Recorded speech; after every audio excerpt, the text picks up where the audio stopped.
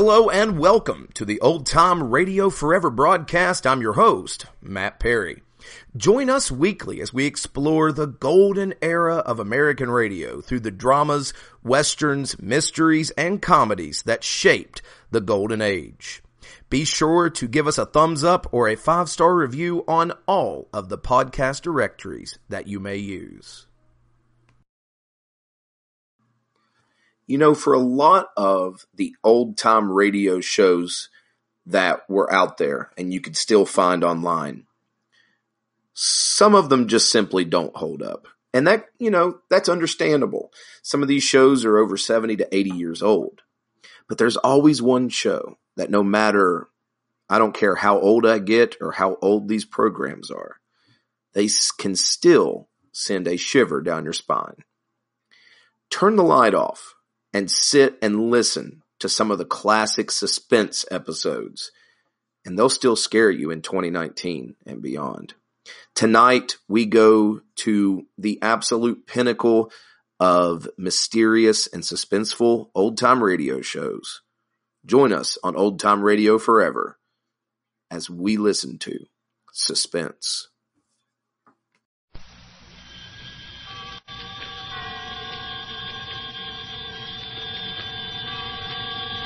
The Columbia Network takes pleasure in bringing you Suspense.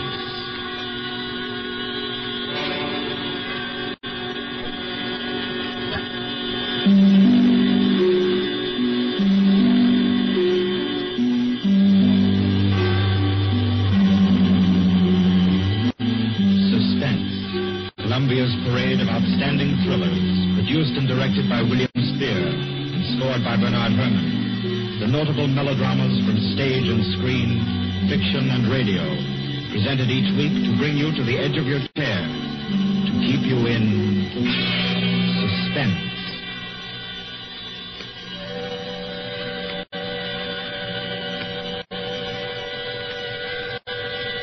Good evening. This is Orson Welles. I'm very happy I am to be back in the United States and back on the Columbia Network, even for so short a visit as this one. Back with old friends like Johnny Dietz, who's tonight's director, and Bernard Herrmann. The Mercury Theater presented tonight's radio play for the first time last year. They came right out then and hailed it as a classic of the medium. Nobody argued the point. A lot of people asked us to do it again, so it's gratifying to get the chance now and to find a favorite of ours in this distinguished anthology of spook shows. Personally, I've never met anybody who didn't like a good ghost story. But I know a lot of people who think there are a lot of people who don't like a good ghost story. For the benefit of these, at least, I go on record at the outset of this evening's entertainment with a sober assurance that although blood may be curdled on this program, none will be spilt. There's no shooting, knifing, throttling, axing, or poisoning here. No clanking chains, no cobwebs, no bony and/or hairy hands appearing from secret panels, or better yet, bedroom curtains. If it's any part of that dear old phosphorescent foolishness that people who don't like ghost stories don't like, then again, I promise you, we haven't got it. Not tonight. What we do have is a thriller. It's half as good as we think it is. You can call it a shocker. It's already been called a real Orson Welles story. Now, frankly, I don't know what this means. I've been on the air directing and acting in my own shows for quite a while now, and I don't suppose I've done more than half a dozen thrillers in all that time. Honestly, I don't think even that many, but it seems I do have a reputation for the uncanny. Quite possibly, a little escapade of mine involving a couple of planets, which shall be nameless, is responsible. Doesn't really matter. Don't think I disapprove of thrillers. I don't. A story doesn't have to appeal to the heart. It can also appeal to the spine. Sometimes you want your heart to be warmed, and sometimes you want your spine to tingle. The tingling, it's to be hoped, will be quite audible as you listen tonight to The Hitchhiker. That's the name of our story, The Hitchhiker.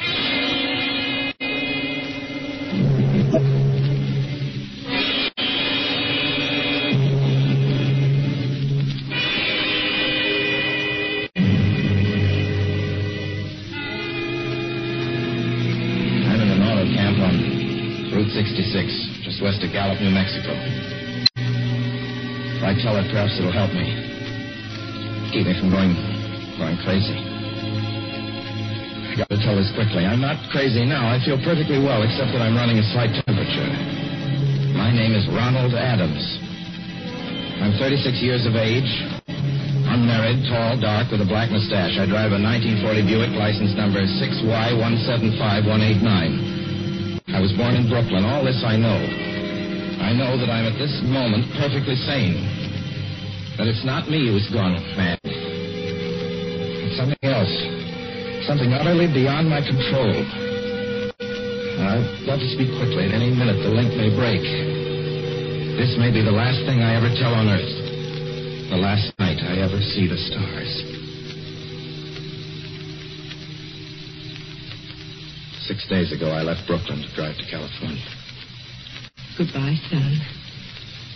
Good luck to you, my boy. Goodbye, Mother. Here, give me a kiss, and I'll go. I'll come out with you in the car. Oh, no, it's raining. Stay here at the door. Hey, what's this? Tears? I thought you promised me you wouldn't cry. I know, dear. I'm sorry. But I do hate to see you. I'll be back. It'll only be on the coast 3 months. It isn't that. It's just the trip. Ronald, I wish you weren't drowning. Oh, Mother, there you go again. People do it every day. I know, but you'll be careful, won't you? Promise me you'll be extra careful. Don't fall asleep or drive fast or pick up any strangers on the road. Oh, gosh. I think I was still 17 here. Oh. And why? I mean, as soon as you get to Hollywood, won't you, son? Of course I will. Don't you worry. There's nothing going to happen. It's just 8 days of perfectly simple driving on smooth, decent, civilized roads with a hot dog or a hamburger stand every 10 miles.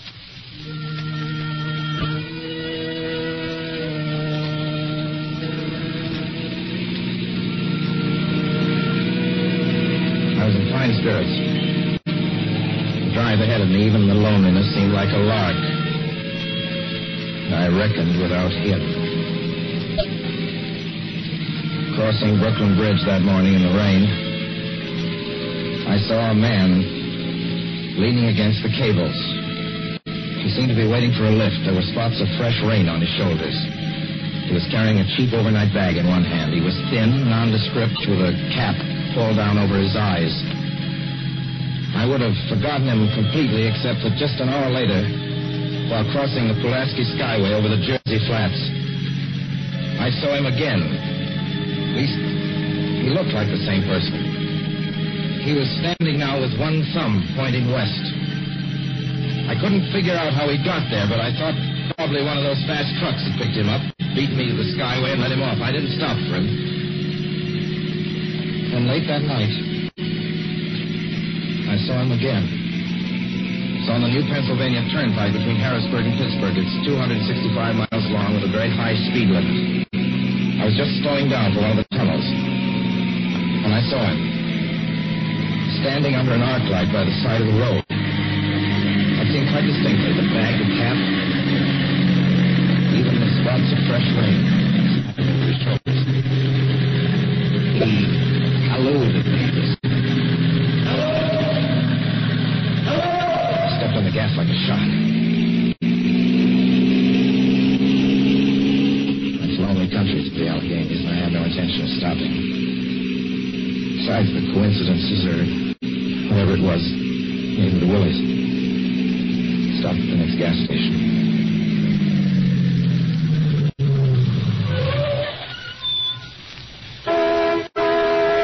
Yes, sir. Fill her up. Certainly, sir. Check your oil, sir? No, thanks.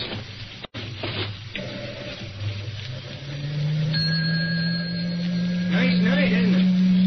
Yes. It hasn't been raining here recently, has it? Not a drop of rain all week. Oh? Oh, I suppose that hasn't done your business any harm. Oh, people drive through here all kinds of weather. Mostly business, you know.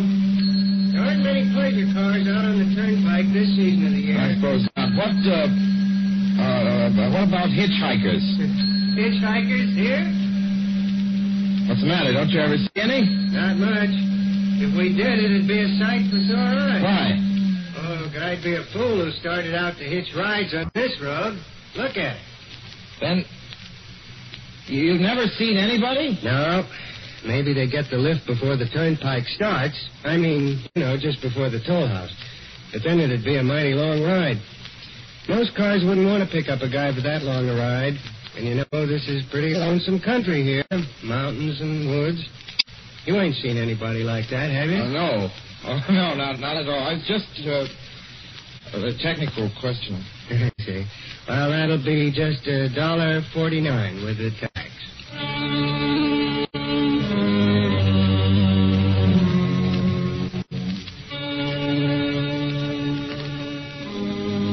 Gradually passed through my mind a sheer coincidence. I had a good night's sleep in Pittsburgh. I didn't think about the man all next day until just outside of Zanesville, Ohio, I saw him again. It's a bright, sunshiny afternoon. The peaceful Ohio fields, brown with the autumn stubble, lay greening in the golden light. I was driving slowly, drinking it in, and the road suddenly ended in a detour. In front of the barrier, he was standing. Let me explain about his appearance before I go on. I repeat, there was nothing sinister about him. He was as drab as a mud fence. Or was his attitude menacing? He merely stood there, waiting, almost drooping a little, with a cheap overnight bag in his hand. He looked as though he'd been waiting there for hours. And he looked up. He hailed me. He started to walk forward. Hello! Hello! Hello! No, not just now. Sorry. Going to California? No, not today. The other way, going to New York. Sorry.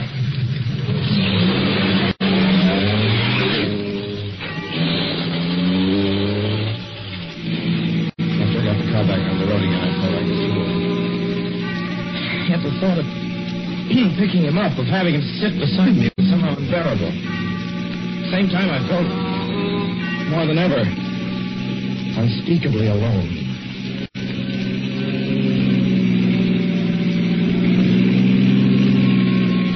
Hour after hour went by. The fields, the towns ticked off one by one. The light changed. I knew now that I was going to see him again. And though I dreaded the sight, I caught myself searching the side of the road, waiting for him to appear.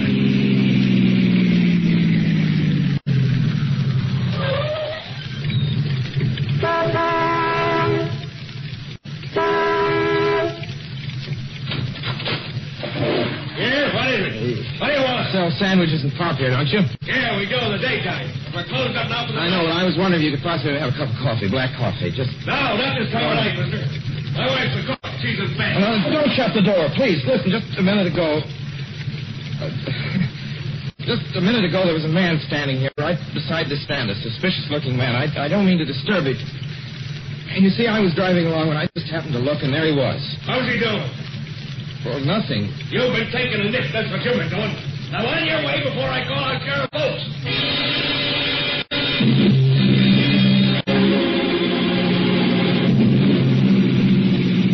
I got into the car again and drove on slowly. It's beginning to hate the car. If I could have found a place to stop, to rest a little. I was in the Ozark Mountains of Missouri now. Few resort places that were closed, only an occasional log cabin, seemingly deserted. That's all that broke the monotony of the wild, wooded landscape. I had seen him at that roadside stand. I knew I'd see him again. Maybe at the next turn of the road. I knew that when I saw him next, I would run him down.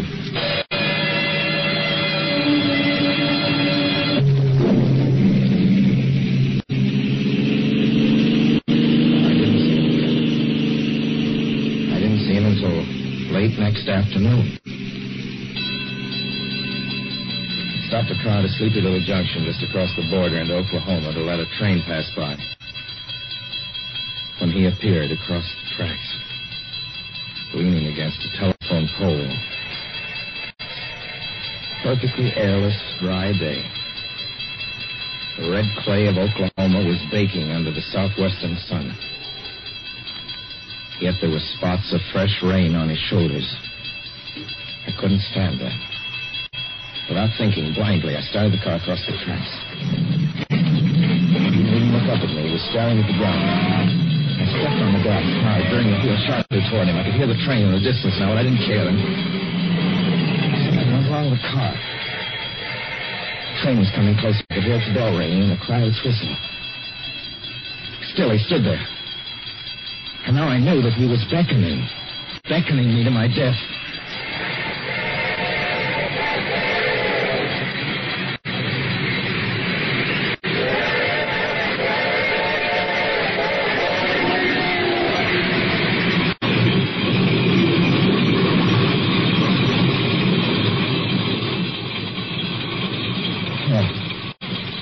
Frustrated and left. I started work at last. I managed to back up.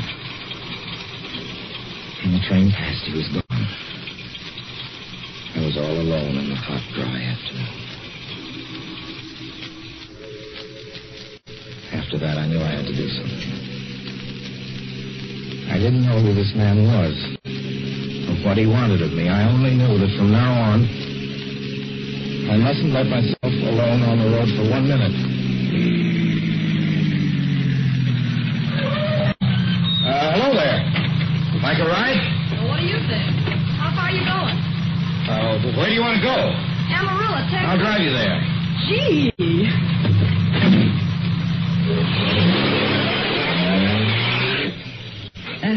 You mind if I take off my shoes? My dogs are killing me. Go right ahead. Oh. Gee, what a break this You is. hitchhike much? Sure. Only it's tough sometimes in these great open spaces to get the break. I should think it would be, though. I'll bet you get a good pickup in a fast car. If you did, you could get places faster than, say, another person in another car, couldn't you? I don't get you. Well, take me, for instance. Suppose I'm driving across the country, say, at a nice, steady clip, about 45 miles an hour. Couldn't a girl like you just standing beside the road waiting for Liz beat me to town? Or any town, provided she got picked up every time in a car doing from 65 to 70 miles an hour? I don't know. What difference does it make? Oh, no difference. It's just a crazy idea I had sitting here in the car. Imagine spending your time in a swell car thinking of things like that. What would you do instead? What would I do? If I was a good-looking fellow like yourself, why, I just enjoy myself every minute of the time. I'd sit back and relax. If I saw a good-looking girl along the side of the road. Hey, look out! Did you see him? See who? A man standing beside the barbed wire fence. I didn't see anybody. It wasn't nothing but a bunch of cows and the wire fence. No? What do you think he was doing? Trying to run into the barbed wire man fence? there, I tell you. A thin gray man with an overnight bag in his hand. And I was trying to run him down. Run him down? Kill him? Say you didn't see him back there? You sure? I didn't see a soul. As far as Watch that's for him concerned. the next time and keep watching. Keep your eyes peeled on the road. He'll turn up again. Maybe any minute. There! Look there!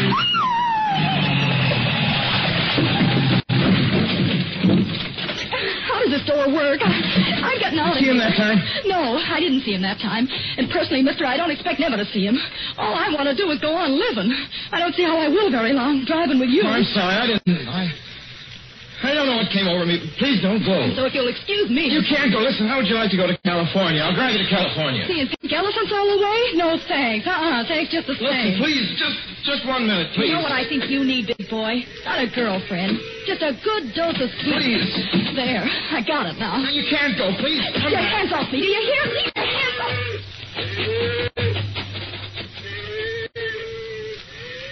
She ran from me. As though I were a monster. 2 minutes later, I saw a passing truck pick her up. I knew then that I was utterly alone. It was in the heart of the great Texas prairies. There wasn't a car on the road after the truck went by. I tried to figure out what to do, how to get hold of myself. If I could find a place to rest, or even if I could sleep right here in the car for a few hours along the side of the road. was getting my winter overcoat out of the back seat to use as a blanket when I saw him coming toward me, emerging from the herd of moving steer. Hello?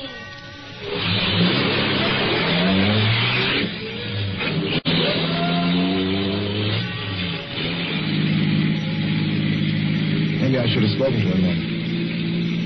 Fought it out then and there. For now, he began to be everywhere. Whenever I stopped, even for a moment, for gas, for oil, for a drink of pop, a cup of coffee, sandwich, he was there. I saw him standing outside the auto camp in Amarillo that night when I dared to slow down. I was sitting near the drinking fountain of a little camping spot just inside the border of New Mexico. He was waiting for me outside the Navajo reservation where I stopped to check my tires. I saw him in Albuquerque when I bought 20 gallons of gas. I was afraid to stop. I began to drive faster and faster. I was in lunar landscape now. The great arid mesa country of New Mexico. I drove through it with the indifference of a fly crawling over the face of the moon. Now he didn't even wait for me to stop. Unless I drove at 85 miles an hour over those endless roads, he waited for me at every other mile. I'd see his figure, shadowless, flitting before me, still in its same attitude, over the cold, lifeless ground, flitting over dried-up rivers, over broken stones cast up by old glacial upheavals, flitting in that pure and cloudless air. I was beside myself when I finally reached Gallup, New Mexico this morning. There's an auto camp here. Cold, almost deserted this time of year. I went inside and asked if there was a telephone. I had the feeling that if only I could speak to someone familiar, someone I loved, I could pull myself together.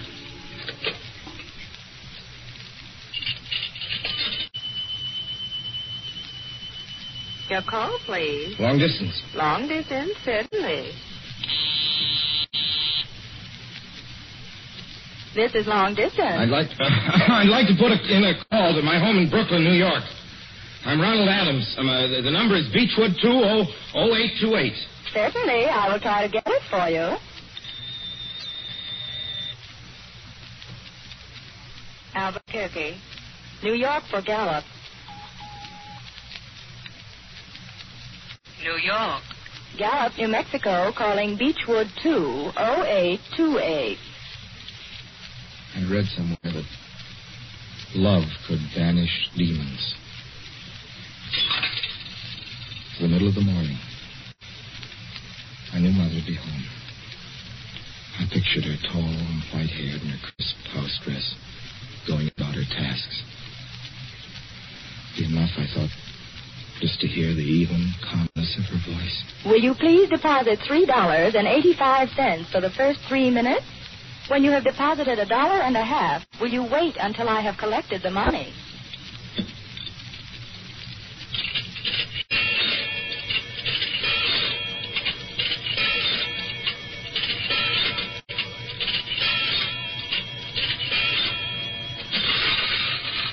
All right, deposit another $1.50.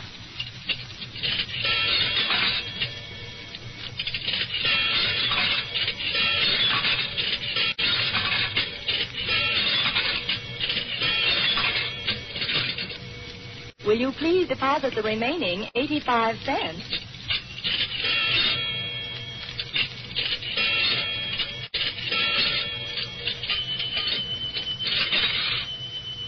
Ready with Brooklyn. Go ahead, please. Hello? Mrs. Adams' residence. Hello, Mother? This is Mrs. Adams' residence. Who is it you wish to speak to, please? What? Who's this? This is Mrs. Winnie. Mrs. Winnie? I don't know any Mrs. Winnie. Is this Beechwood 200828? Yes. Where's my mother? Where's Mrs. Adams? Mrs. Adams is not at home. She's still in the hospital. The hospital? Yes. Who is this calling, please? Is it a member of the family? Well, what's she in the hospital for? She's been prostrated for 5 days. Nervous breakdown. But who is this Nervous calling? breakdown? Well, my grandmother never was nervous. It's all taken place since the death of her oldest son, Ronald. Death of her...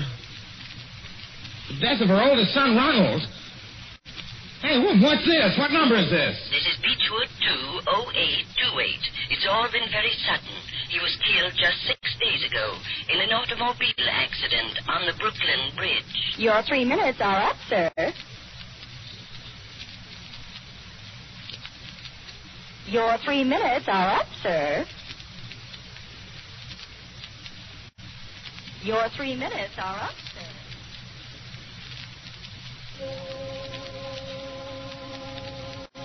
And so I'm sitting here in this deserted auto camp in Gallup, New Mexico. I'm trying to think. Trying to get hold of myself. Otherwise, I'm going to go crazy. Outside, it's night. The vast, soulless night of New Mexico. 1,000,000 stars are in the sky. Ahead of me stretch 1,000 miles of empty mesa. Mountains, prairies, desert. Somewhere among them, he's waiting for me. Somewhere I shall know who he is and who I am.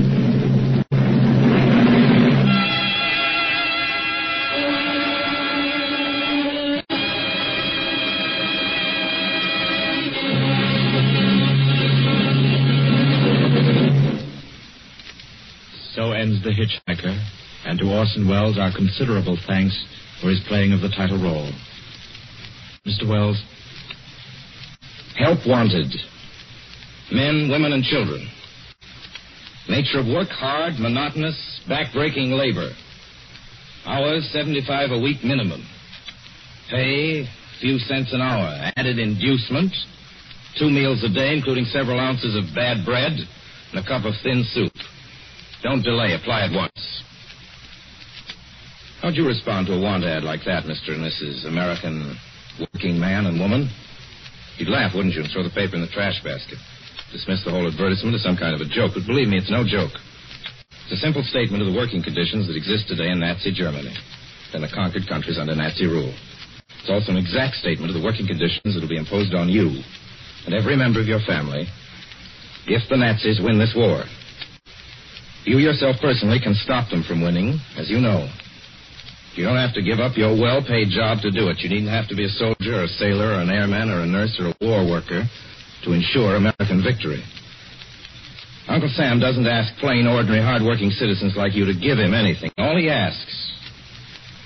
does ask very seriously and very urgently is that you loan him 10 cents out of every dollar you make. That's all there is to it. Lend Uncle Sam a dime to win this war, and he'll pay you back with interest when he's won it. The easiest, most convenient way to lend him these dimes is to enroll in the payroll savings plan. Just tell your boss to deduct 10 cents from every dollar he pays you and lend it to Uncle Sam in your name. Sign up for this simple savings plan today, and when victory comes, you'll have war bonds in your pockets instead of Axis bonds on your wrists. Suspense will be heard again 2 weeks from tonight. Next Wednesday night, September 9th, the Columbia Broadcasting System will present over many of these stations at 9:30 p.m. Eastern Wartime an address by W. Averell Harriman, the United States Lend-Lease Administrator in London. Mr. Harriman, as the personal representative of the President of the United States, attended the Moscow conferences between Winston Churchill and Joseph Stalin. Next Wednesday's broadcast will be Mr. Harriman's first public address since his return to this country. Suspense is produced and directed by William Spear. John Dietz was our guest director this evening. Tonight's radio drama was written by Lucille Fletcher. The original score was by Bernard Herrmann.